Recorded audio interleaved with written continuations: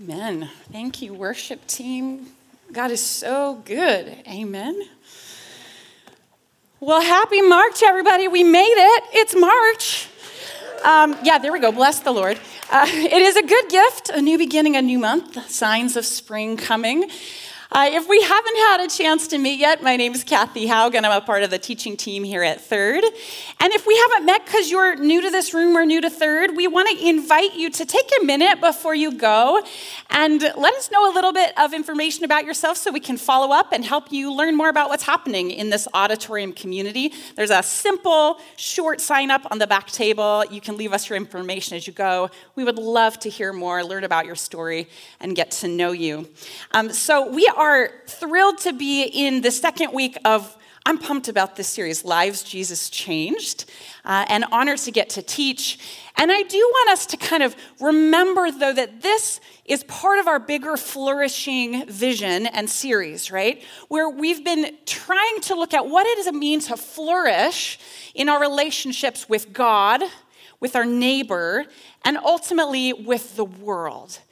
And so this series on Lives Jesus Changed in Lent is actually building off where we've been even in the first part of the year, as we were talking about flourishing in our relationships, and particularly thinking about how we steward our sexuality as we relate to one another in the human family. And so I just want to say, even briefly, thanks for so many ways that you all have been engaging in 2023 so far, well beyond Sunday mornings for so many of you. You've been in groups and learning in reading classes. You've been walking with your middle school and high schoolers through the video series on sexuality. And I just want to say thank you for the ways you're engaging. And I know as we keep talking about our relationships in all the varied aspects of them, that we still have a long way to go, right? We have a lot to learn, and we want to keep being transformed by Jesus. And I just want to say, I've been really compelled by a beautiful vision, I think, that is coming into more clarity, that we're in some ways kind of at the start of this journey.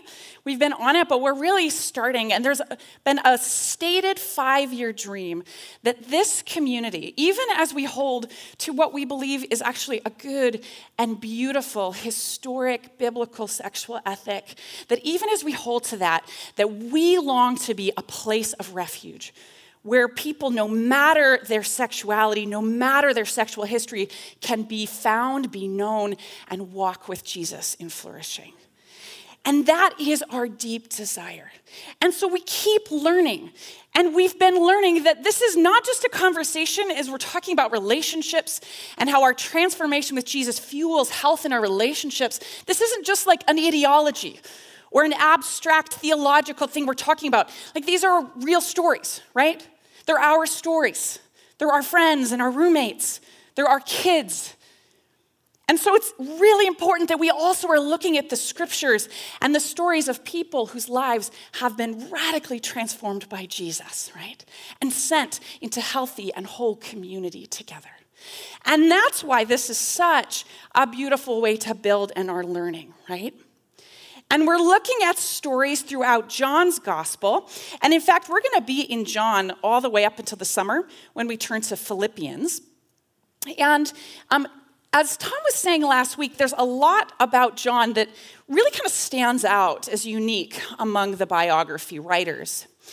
And before we get into our text for this morning, I just want to say one of the reasons I think I love this series on transformation is because it's near and dear as someone who works in student and campus ministry. And our vision statement actually with InterVarsity, the ministry I've worked with for a couple of decades, is right in line with this. And so we talk in InterVarsity about how our vision is to see lives transformed, campuses renewed, and world changers developed. Now, some of you know that here at Third even, you maybe even contributed. A group worked right in this room not too long ago on a kind of a revised and new, fresh vision for our church community. And vision matters. What we want to see matters. And this vision of InterVarsity, it's not new. It's been around decades, but it still captures me because I have seen hundreds and hundreds of real people totally changed by Jesus, and their life sent on a completely different trajectory. And in fact, I was just hearing some testimonies freshly of some ministry partners and staff colleagues who were former students. And I talked to one woman, I've told her story before, but my friend Lois has an incredible testimony. See, her sister Vivian went to Iowa State in 1947. And she got involved with an InterVarsity Bible study. This was only like 6 years after the movement had even started in the U.S.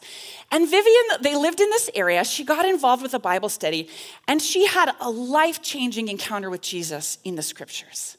And she would come home and talk with her two sisters and her mom and dad about how she was changing. And in their home, where they were self-described, Lois said, we were kind of a casual Christian, occasionally came to church or prayed at the table. But one by one, she, her sister, and her parents all became devoted followers of Jesus because of the ripple impact of her sister Vivian coming to faith. I thought recently, too, about my first coworker in InterVarsity, Steve. And Steve's story goes back. He was not a Jesus follower for the many first few decades of his life. He had a very successful business career, was making a lot of money. Life was good. He was partying hard. And Steve was in 2 near-death accidents. And after a second in the hospital, he had this dramatic encounter with Jesus and took a total 180 in his life.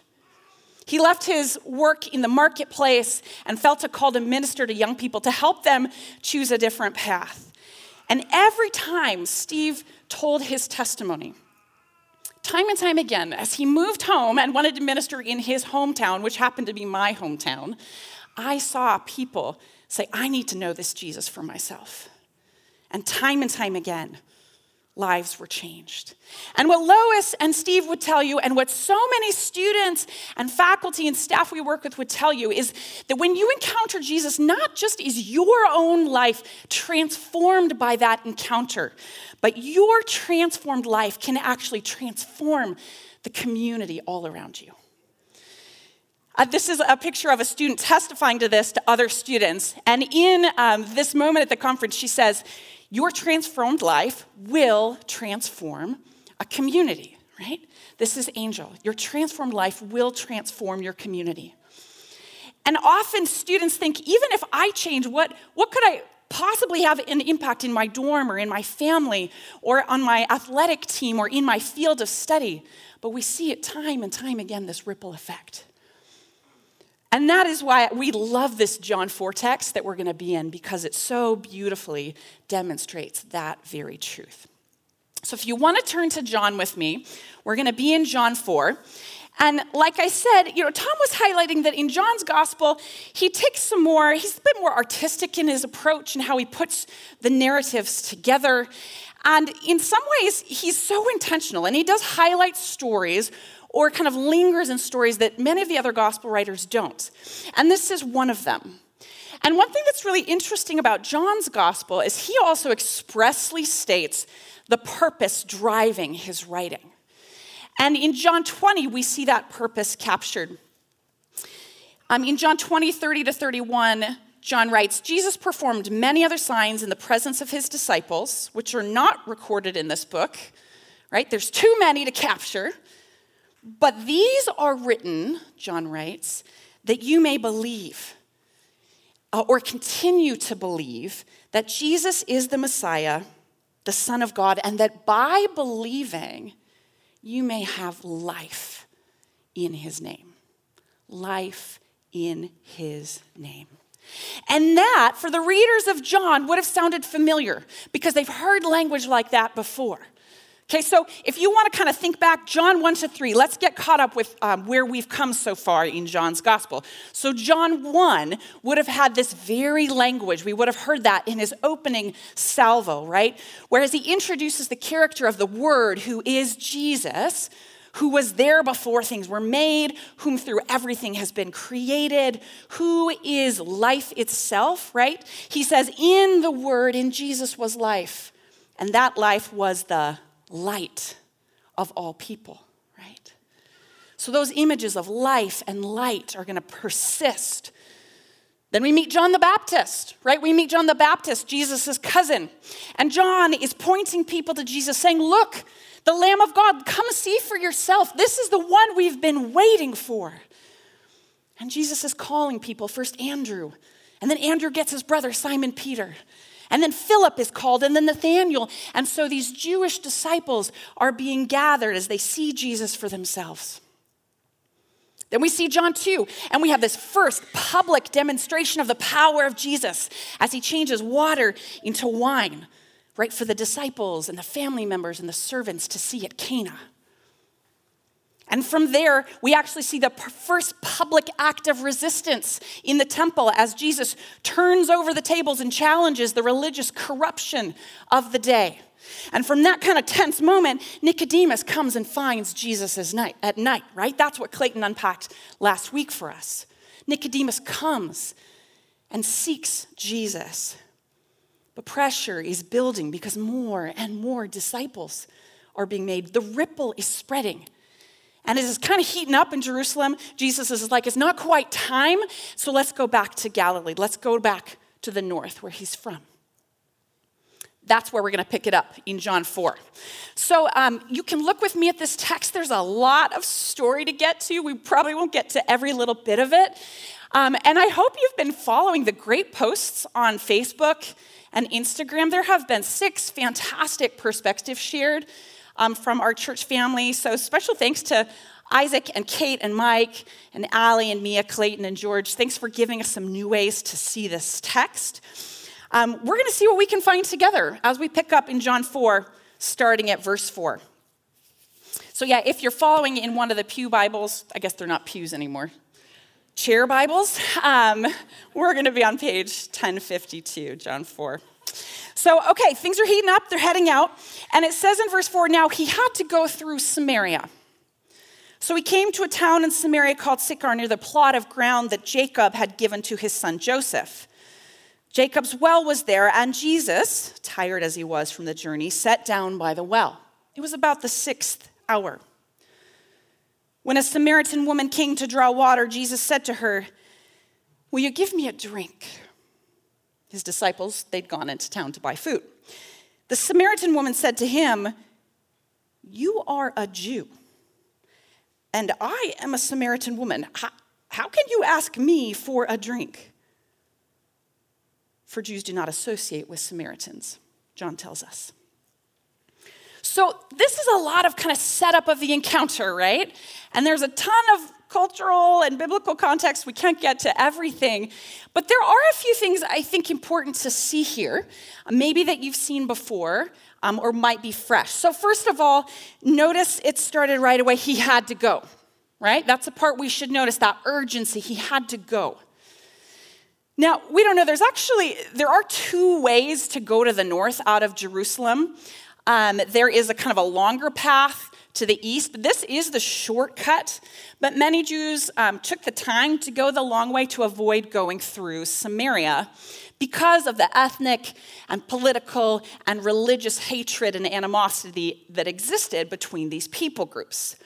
Now, we don't know if it's the urgency pressing Jesus or exactly what's going on, but we do know that Jesus is always doing the will of his Father, right? So we know he's in a place of obedience as he has to go through Samaria. So the thing to remember about Samaritans, this land and this people, is that history. They got a lot of history, right? So Samaritans were a people who were descended from those kind of Jews who'd been in the northern tribes when they were conquered a long time ago by the empire of Assyria. And as the Assyrians came and conquered, the way that they destroyed the identity of conquered peoples is that they assimilated, right? So they forced them to intermarry and kind of diluted their identities as a people. And so this is a mixed ethnic group that the Jews say, you are of mixed ethnicity, you're unpure, unclean because of that history. And so we've got the ethnic hatred, we've got the ethnic tensions. There's also religious tension. Now, it's interesting because the Samaritans actually, from a religious sense, they think of themselves as kind of the purists, the keepers of the law. They were like, we just hold to the original 5 books, and you all, you kind of Jews out of the tribes in the southern kingdom, when you got taken off to Babylon a long time ago, y'all came back with some weird ideas, and your theology got all bad, and you added all this new stuff, so we're the purists, and you've got it wrong. So in religious sense, think more like Protestant Catholic tension, right? Deep, vitriolic hatred. We've got it right, you've got it wrong. No, we've got it right, you've got it wrong. And politically too, even their landmarks were different. The Jews, their holiest place was in the Temple Mount, Mount Zion in Jerusalem, where they worshiped. And the Samaritans actually said, no. The high place of worship is Mount Gerizim.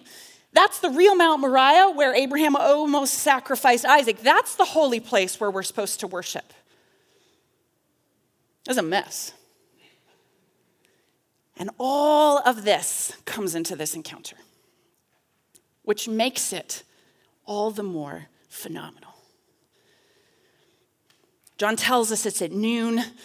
We don't know. We know the woman's alone. We know it's noon. We don't know all of the details. We know Jesus has probably walked a while and he is actually thirsty and probably tired. But I want you to think for a second about even the contrast between this woman's encounter and Nicodemus that Clayton unpacked for us last week. Because John he's intentional in his choices to put these stories side by side. And other than they are with Jesus alone in their encounter, there's not much else they've got in common, right? Nicodemus comes at night. The Samaritan woman comes in the middle of the day. Nicodemus is an insider, a powerful Jewish religious leader. The woman doesn't even get named. She's on the outside, she's marginalized, she's othered, particularly by the Jewish powerful. And when you think about that range from Nicodemus to the Samaritan woman, John wants our eye to consider the fact that an encounter with Jesus can happen anywhere in between. And that should be such good news for the reader, right? There is no one beyond an encounter with Jesus. So let's go back to the story. What happens next? Jesus asks for a drink. She raises the realities of their hostility between peoples. You're a Jew, I'm a Samaritan. You'd be unclean if you use this vessel I have to drink out of.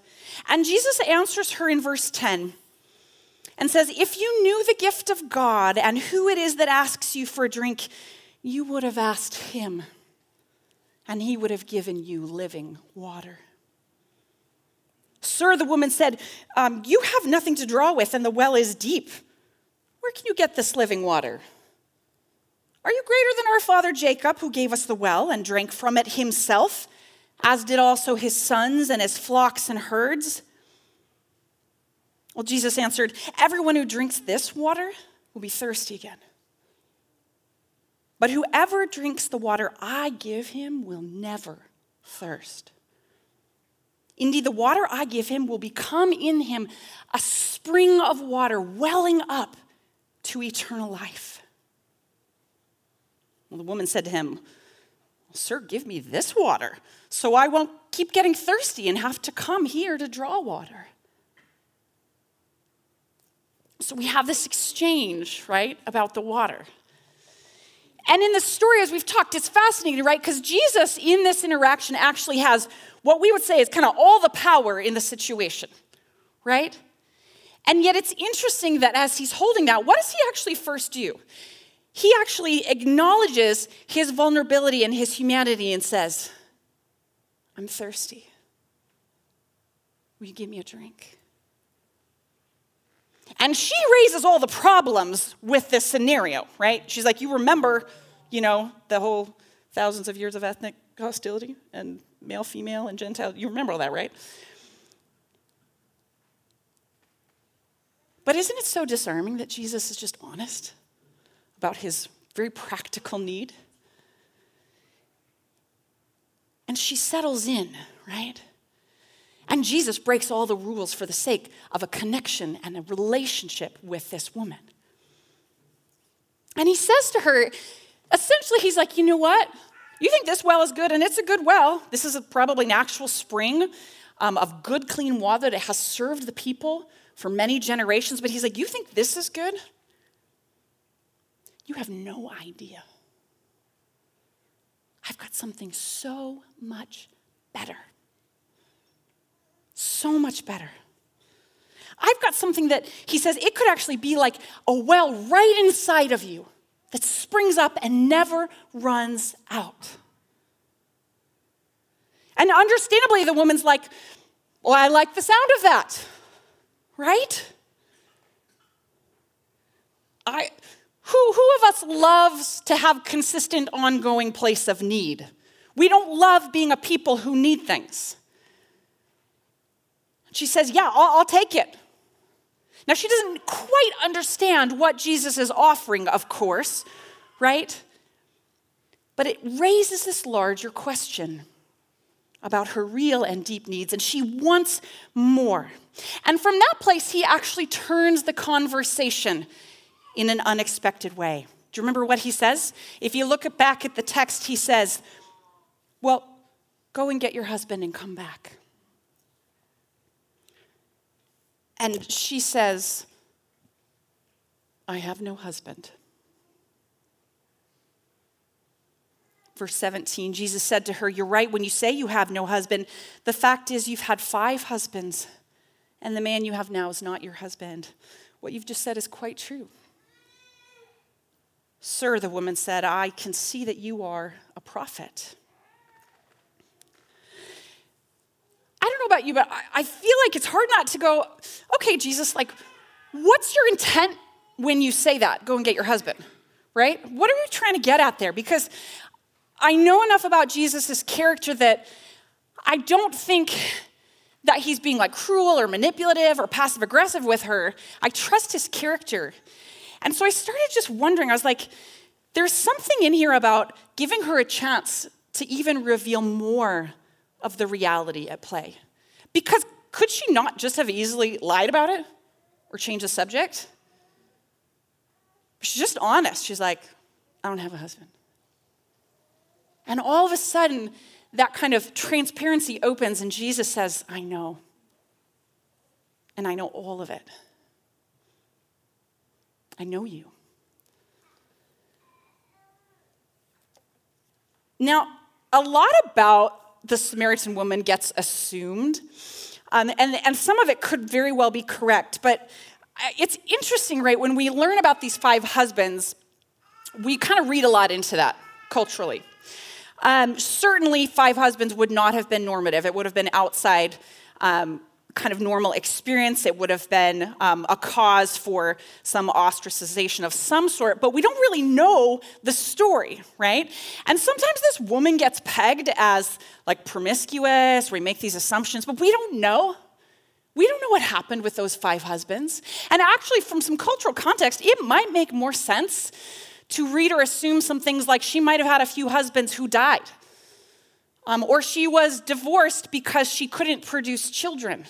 We don't know the story, but it is interesting to try to check our assumptions a little bit, right? In this whole relationship series, I feel like that's one of my key takeaways from our learning together, is like, if you've heard one person's story, you've heard one person's story, right? We've been talking about this. We don't know.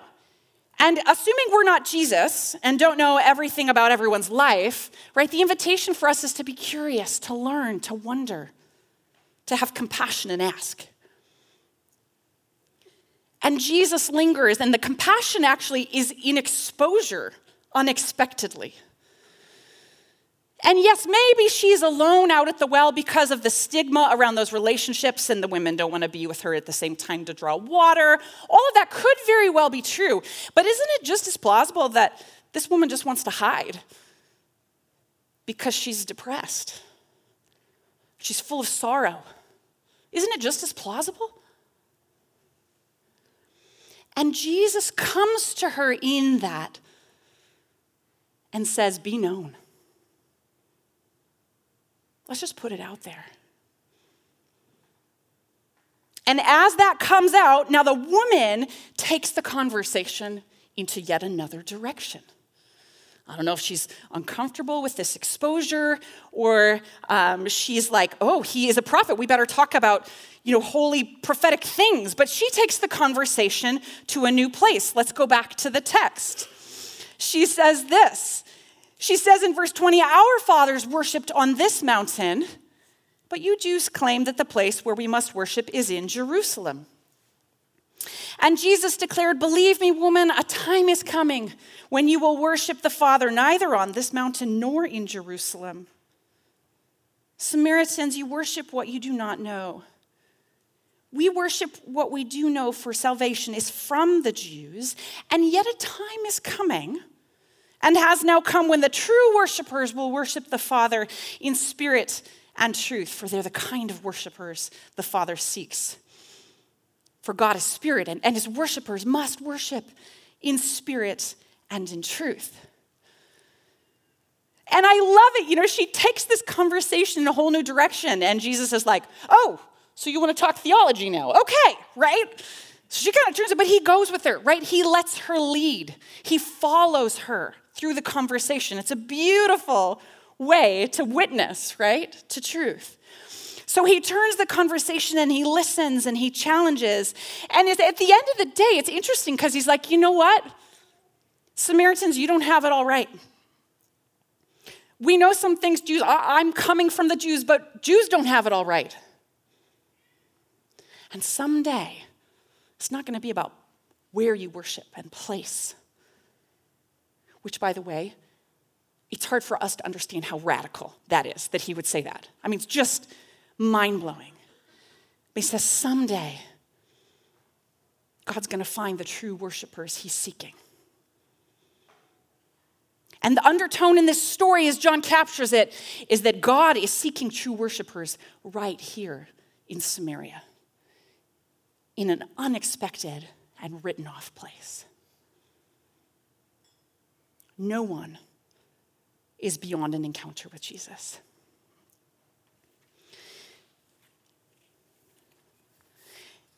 In that moment, there's this kind of beautiful stillness that falls, I think, in the story. And the woman, maybe it's too much for her to take in, but she goes, well, the Messiah is coming, the Christ, and he's going to explain everything, so it'll be okay. Good conversation, but this is maybe beyond us. Messiah is going to explain everything. And Jesus, I imagine, looks her right in the face and says, I, the one you're speaking to, I am he. Can you imagine that moment? I'm he. You are no longer alone. I have sought you out. You are found. Worship. And it's this moment that must have felt holy, that the disciples come back with their food. I don't know. Like, hey! But they must have known like this was a holy moment, because John says they didn't say anything. They're like surprised that Jesus is talking to the woman, but they kind of keep their questions to themselves, right? John captures them, but they keep them to themselves. And then the woman drops her jar. And it says she goes back to her community and says, come see a man who told me everything I ever did. Come see for yourself. So she goes back and the disciples are like, oh, lunchtime? So is it lunchtime? She had this thing around water and they're like, food? And he's like, you don't get it. I have food you don't even know about. My food is to do the will of my Father. He's like, look at this. Look at Samaria. Look at this village. There's a harvest here that you don't even see. And the truth is, the disciples have not just written off this woman, but this whole community as beyond the encounter and the transforming power of Jesus. And he's like, you missed it. There's a harvest here. And you just wait. Because the woman comes, right? The village comes out to meet Jesus because she's testified And there is some mystery there. We don't know. Was she actually less stigmatized than we thought, that she had some influence? Was this just a supernatural moment? Was this whole community just so thirsty like her? They couldn't help themselves. But they come out.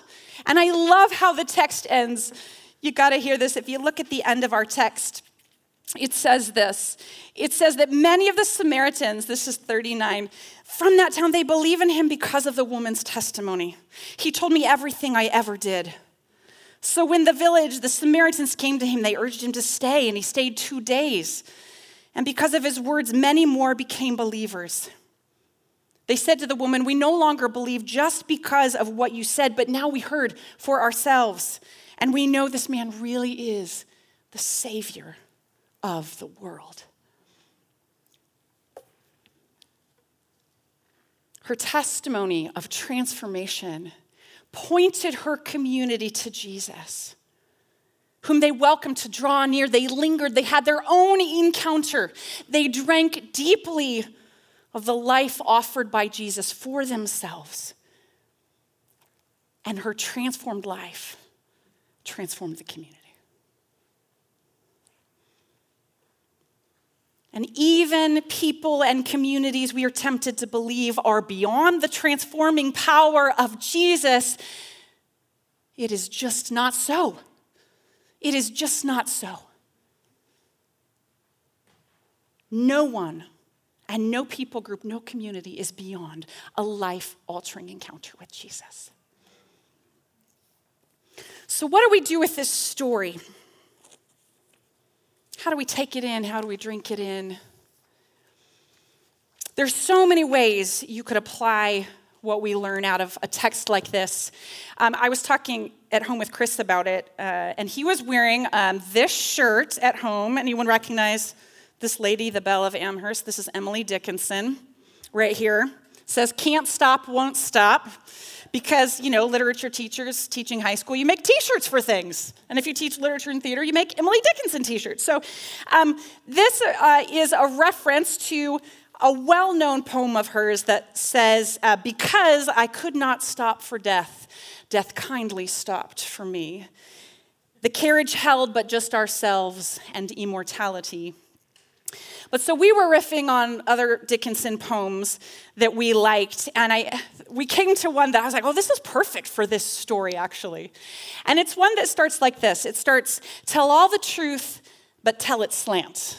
You know this one? Have you heard this one? "Tell all the truth, but tell it slant. Success in circuit lies. Too bright for our infirm delight, the truth's superb surprise. As lightning to the children eased with explanation kind, the truth must dazzle gradually, or every man be blind." Truth dazzles us gradually. And we see this in the story. And so many writers for millennia following Jesus and seeking God have thought about this idea, the reality that, sometimes an encounter with the fullness of God is more than our humanity can take in. And so we actually are invited to keep coming back to Jesus, to let the well spring up in us in fresh ways, that we will be dazzled again and again and again by Jesus. So that's my first invitation for us today, is encounter Jesus afresh, right? There's so many ways that we could do that. But let's have a fresh encounter and be dazzled again. The second takeaway I have for us is I want us to remember that, like this story, so many times the reviving of people and the reviving of the church, it's going to start on the edges where you least expect it. It's going to start through people and communities that are often on the margins. But we all have communities behind us. Maybe we've thought could never know Jesus. But I want to challenge you, don't give up on the people behind you. Don't give up on those communities. And don't assume it is not your transformation that will unlock the transformation of someone you love or a whole community behind you. So worship team, come on up. We have one more song this morning. And maybe that will be a place to have a fresh encounter with the dazzling beauty and truth that Jesus is bringing to you. But I also want to commend to you, there's so many ways as a community. We've had these beautiful invitations to drink afresh, right? You can follow the reflections on these texts online. You could join us to pray and worship. My understanding is the top of the prayer tower is getting pretty full. Wouldn't that be a great problem that we have to go somewhere else? Because so many of us are just so hungry and thirsty to worship Jesus. And pray for our community. Pray. And I want to challenge you specifically out of this story. Would you tell your transformation story sometime this week? Tell someone in your life or your community how you are different because you've had an encounter with Jesus. And see what God does. Let's pray. Lord, thank you that you come to us, you meet us where we are, and you do dazzle us. You draw us in. You offer more than we would ever expect or hope for ourselves. And God, I pray that you would help us to remember with joy the ways we, in our encounters with you, are different. And to trust that you might use our testimony of transformation to bless the world around us. So give us joy and courage to keep drawing near to you, to speak of you with passion, and to watch as you continue to transform this world. Teach us to worship now. And Lord, as we encounter you, Lord, if you're drawing us to receive prayer or to meet you in communion, God, would you have your way in this space of worship? We love you, Jesus. Amen.